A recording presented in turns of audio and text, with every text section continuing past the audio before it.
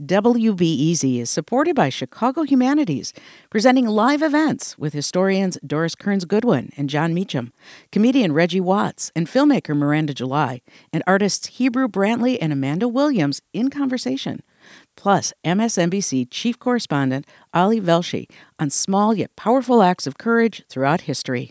Tickets for these events and more conversations on arts, culture, and current affairs at chicagohumanities.org. Good morning. I'm Adora Namigadde, and this is The Rundown.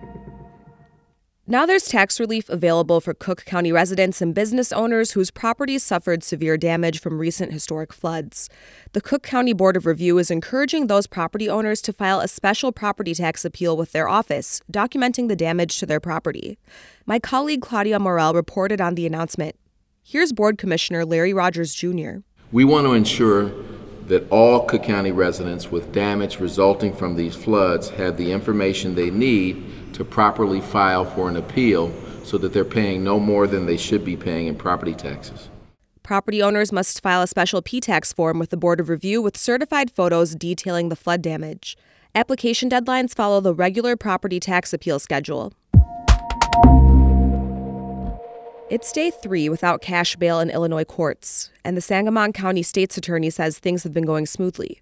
Several people had detention hearings in the Springfield courthouse this week. My colleague Mawa Iqbal says almost all of them had already been in custody with previously set bonds. Those defendants are allowed to file a request to be considered under the new law, which could mean getting out without having to pay bond.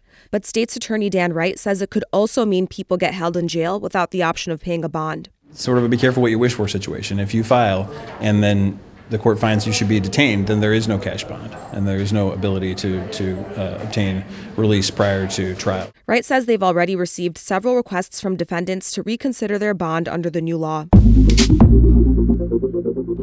Clean energy businesses in Illinois added thousands of workers to the economy last year. That's according to a new report from a nonpartisan environmental business group. My colleague Esther Yoonji Kang studied that report. It says clean energy companies make products that don't pollute the environment. The energy efficiency sector, for heating, cooling, and lighting, led the field, adding 3,500 jobs last year. Transportation is the fastest growing sector. The growth comes after the state and federal government passed legislation to make historic investments in clean energy.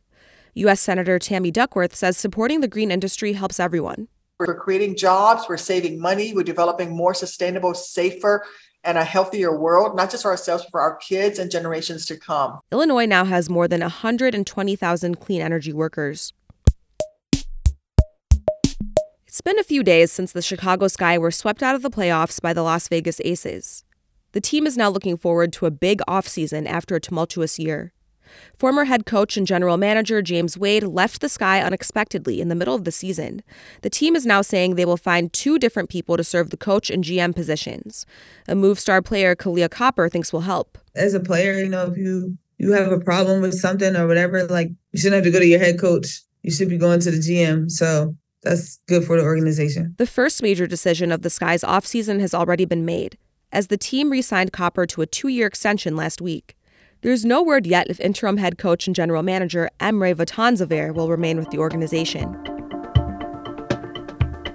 And some quick hits for today. Chicago's budget office routinely releases the names of which city council members have chosen to accept or reject an annual salary bump tied to the rate of inflation.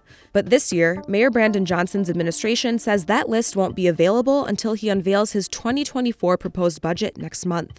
A spokesman for Johnson would not say whether the mayor intends to propose changes to the automatic pay raises, and did not say whether Johnson himself accepted the pay bump. Students in Chicago public elementary schools continue to struggle to make up ground lost during the pandemic. State data released yesterday show math scores are up slightly over the last year, but still below pre-pandemic levels. But the percentage of students meeting state standards in English took a big jump, bouncing back to near pre-pandemic performance rates. The Indiana Supreme Court Disciplinary Commission filed a 3-count complaint against the state's Attorney General, Todd Rokita. The complaint stems from Rokita's comments on Fox News in July 2022. He spoke about an Indianapolis area doctor who performed an abortion on a 10-year-old Ohio girl who had been raped. The complaint alleges the comments violated professional conduct rules. Today's weather, it's going to be a warmer day, hitting the high 70s. and we'll see similar weather tomorrow with the high reaching the low 70s. Coming up later today, Rundown host Aaron Allen talks to Matthew A. Cherry. He's the creator of Young Love, a Chicago-set animated TV show on HBO Max that premieres tomorrow. It's based on Hair Love, the Oscar-winning short film from 2020. Aaron and Matthew talk about growing up in Chicago, pivoting from the NFL to the arts, and the show itself. That's coming up this afternoon on The Rundown. I'm Adora Namigadde. Thanks for listening.